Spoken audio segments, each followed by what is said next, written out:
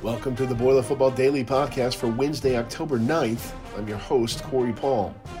It's time for your Wednesday scout of this week's opponent, the Maryland Terrapins. Ahead, we'll hear from Coach Brohm on what challenges the Terps will pose this weekend. But first, let's take a gander at the numbers. Maryland comes into the weekend 3-2 on the year, 1-1 in Big Ten play. They are fresh off a 48-7 win over Rutgers last week.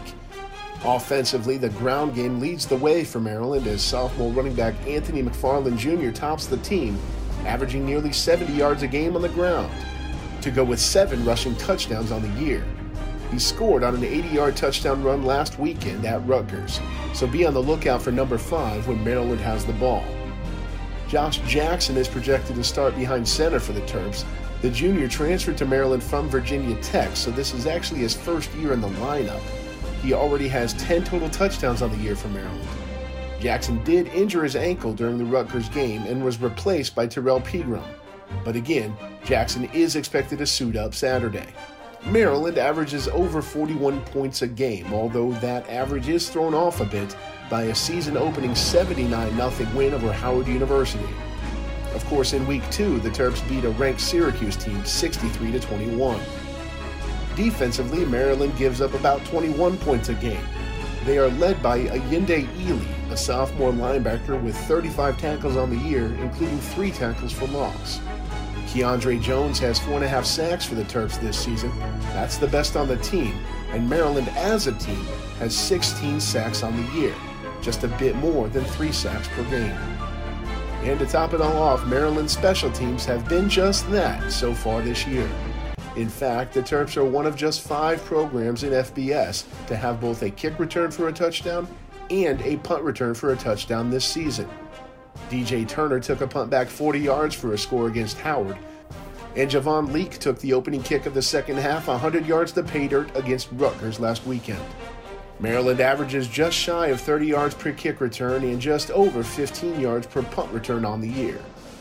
Earlier this week, Coach Brohm spoke about what a well-balanced team the Terps are. Well, I think they definitely are playing with more confidence. I think they're sound in what they're doing. I think on defense, they've got a sound scheme that they feel good about, and they challenge routes and they mix things up. Offensively, they try to spread you out and let their skill go to work and create plays. But I think when you look at the Syracuse game, was a statement game they made.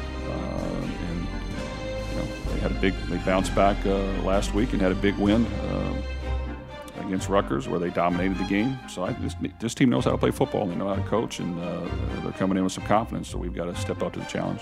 And I think our players understand that when we come home and play in front of our home crowd, we got to take some pride in it. It's got to mean something to us. We got to be willing to put in the work in order to try to go out there and compete and get better. You know what? We know it's not going to be easy, and we're going to have to fight through it, but that's what has to happen. So that's what I want to see. I want to see some fight in our guys. I want to see our guys play hard, and I want to see some guys that want to win and take the field for all the support that they've given us. Purdue and Maryland kick off at noon Saturday in Ross-Ade.